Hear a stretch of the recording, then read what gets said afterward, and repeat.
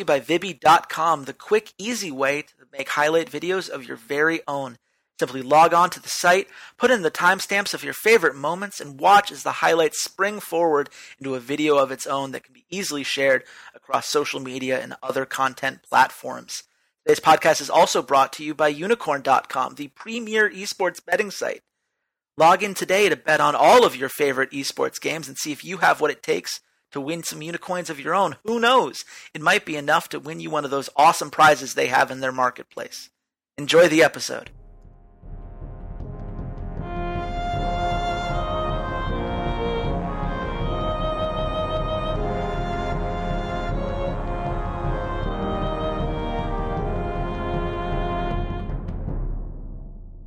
Hello, Internet. This is Chase Redshirt King Wassenaar. I'm a free agent, head coach, and analyst, as well as a contributor for Slingshot Esports. And welcome to Day 10, the final day of our North American LCS team-by-team preview podcast series. We're finally here after all of these podcasts we've been doing, breaking down roster after roster. We have made our way to the only team, really, we could end on in North America. It is a team with so much history behind it. It is my good friend and podcast co-host, Walter C80 Svedchuk's favorite team. So I'm just going to turn it over to you, Walter. How are you doing, man? Hey, man, we got to save the best for last. Come on. We got to save the best for last in both regions. I'm lucky enough that in both regions, I got to talk about my favorite team per region right at the very end. I got to slog through all the mud. I had to eat a bunch of crow on CLG. Like, CLG is trying so hard to get me to love them. They even went out and got 2 husky puppies, which are like one of my favorite dogs. But no, my heart will forever belong to Team SoloMid. And that's, I think there's a good reason to feel that way right now. Obviously, they got second place last split. Despite a topsy-turvy regular season, they had a 3-1 victory over Cloud9. They blanked Immortals with a 3-0 in the semifinals, and it was a very hard-fought final series in a 2-3 loss to CLG. That series, could have gone either way, had a couple bounces gone the other way. And obviously now they looked at the roster. They said, we need to make a change just to clean up some of the problems that we had, and Yellow Star was the weak link in a team that already had plenty of shot calling available. So they went out, they did all their tryouts, and they signed Biofrost to be their new support. Walter, I got to ask you, how do you feel about this Biofrost signing?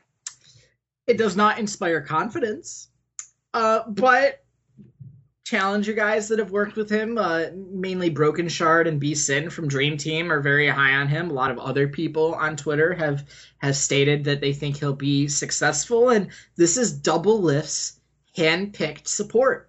This is who Double Lift wanted, in much the same way Aframu chose Stixxay.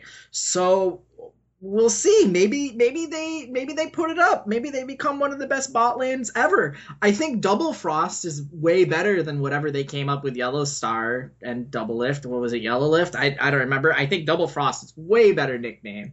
Not as cool as Rush Hour, but still, we can get there. That's a pretty good spy name, Double Frost, or like an evil villain or something. But we'll see. I'm cautiously optimistic, but the last time we tried one of these young support players, it didn't work out.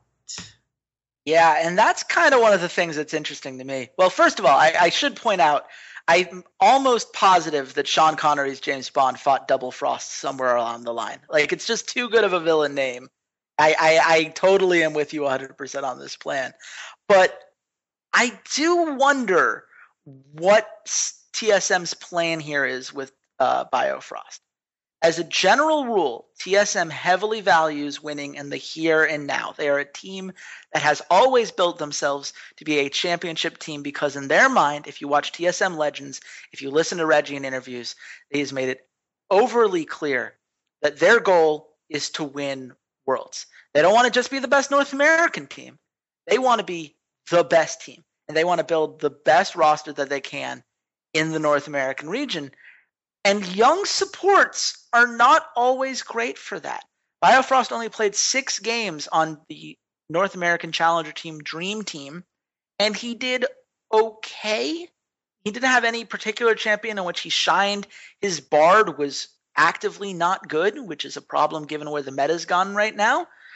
But it's one of those things where whenever you get a young support in particular, they usually need time to grow because the LCS is just such a different speed than what we see in the Challenger Series in terms of needing to be able to fight for every objective, especially now that objectives are so much more valuable with the Dragon changes, with the Rift Herald changes. There's going to be a lot thrown on Biofrost's shoulders very quickly. And if he isn't able to respond right away, there's a TSM fan base that is incredibly passionate, that loves this team, and has not been historically very patient with young guys that need time to develop. That has not been their skill set. And it's hard to know right now whether Biofrost is going to be ready to go on day one. Now, granted, we have the best of 3 format. Certainly there will be a lot more games than we'd usually get in the LCS for Biofrost to get that experience, to develop further as a player. So there is a lot of reason to be hopeful, but it is a question mark, and it's one that TSM is going to have to take very seriously as they go forward. But Walter, as much as the Biofrost signing is what a lot of people are going to talk about, I don't think that's the most interesting storyline with this team. You as a fan, what are you most excited to see when you look at this team heading into the summer split? Oh, that's the only storyline with this team. Oh, okay. I think that's the only storyline with this team, honestly, because if Biofrost doesn't work out, how quickly do they pull the plug and go someplace else? How willing are TSM to sit and let Biofrost mature? It wasn't very long with Glebe. Let's not remember that. That was only like 5 weeks, 4 or 5 weeks. And this is an extremely, extremely strong and talented roster, top to bottom. So the only storyline for TSM is going to be, does Biofrost pan out? If he doesn't, when do they replace him?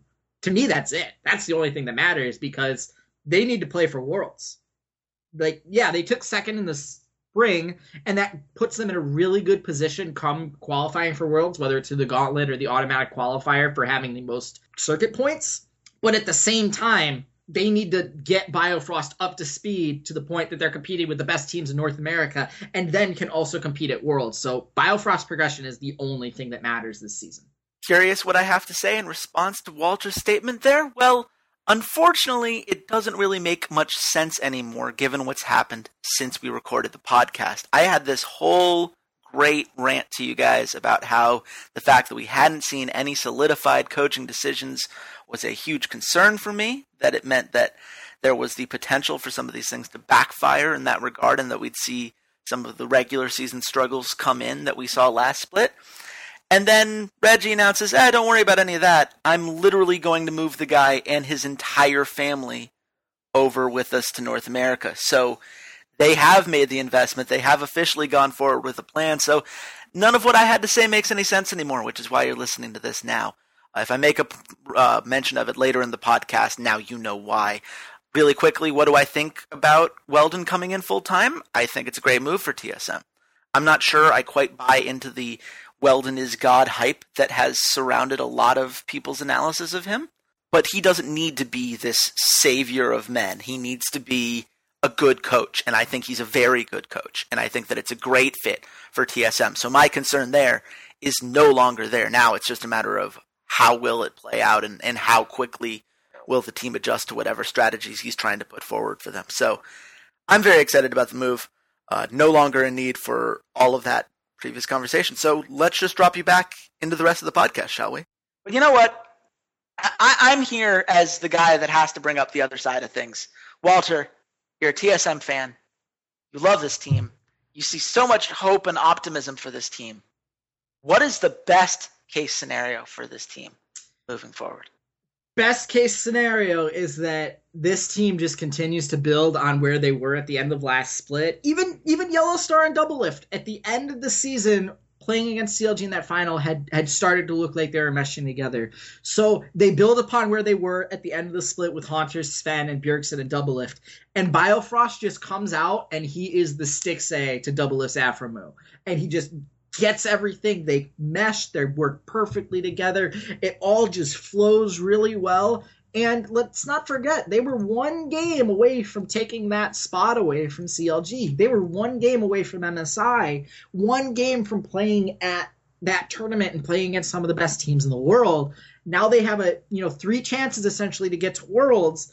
And if the team continues to improve and the rest of the region is really, really strong and they kind of work together in this crucible of North America, of the top North American talent, we've seen that CLG can go to an international tournament and can take games off of every team in the world. They took games off of SKT. They took games off of RNG. They beat the Flash Wolves in a best of series. They were a good team. And if TSM can come back and keep punching at them and they can keep sparring against Immortals and CLG and Cloud9 and Liquid and all these other really, really good North American teams, maybe there's a chance that North America makes some noise at Worlds. There's a glimmer. There's a chance that that happens.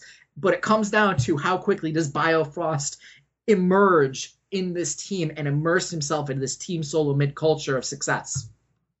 Yeah, absolutely. I mean, if Biofrost pays off and Doublelift is much more comfortable in lane, obviously he and Yellowstar never seem to fully have that synergy, even when they were winning games in the playoffs. Doublelift is obviously an incredible AD carry. If that synergy is there, this team can be terrifying because the rest of this team is really, really good. But there is the other side of the coin, which is what if Biofrost is not good? What if TSM is unhappy with the infrastructure they have and they start hemorrhaging coaches the way that they did last split? What if all of these things come to a head and you get a team that just looks as disorganized as they did in the middle of the regular season last split? They got away with it heading into the spring playoffs because they got the 6th seed and they were able to outdo Cloud9. They were able to pull off, those kinds of upsets because they put themselves in a position to win at the right time. But you cannot have the regular season that they did in a best of 3 style format and expect for things to just be okay. Everything is going to be magnified now. They have to consistently play at that top level week in and week out. And we didn't see it last split in the regular season. And they've made a lot of changes since then and how their infrastructure is set up and everything else. But if it falls apart again, I don't know what their answer is. I don't think there is a Lust Boy style support that's going to come in and fix things at the last second the way they did in the summer back in 2014. This is what they have, and they've got to make it work, and they've got to make it work consistently. And if they don't, they're going to be punished much harder than they were last split. And last split, you can only have to go back to week 5 or week 6 of our Guess the Lines podcast from last season to know how you were feeling about their regular season last time around. They can't do that again. And if they do, this team could find themselves in a first round matchup that maybe they can't claw back from this time around. But Walter, all of this taken into consideration, where do you think this team ends up? I think this team ends up as one of the top 3 in North America. I think they're going to Worlds. I think Bjergsen and Doublelift together are too talented to prevent them from making Worlds. Whether they win an NA championship really is in Biofrost's hands.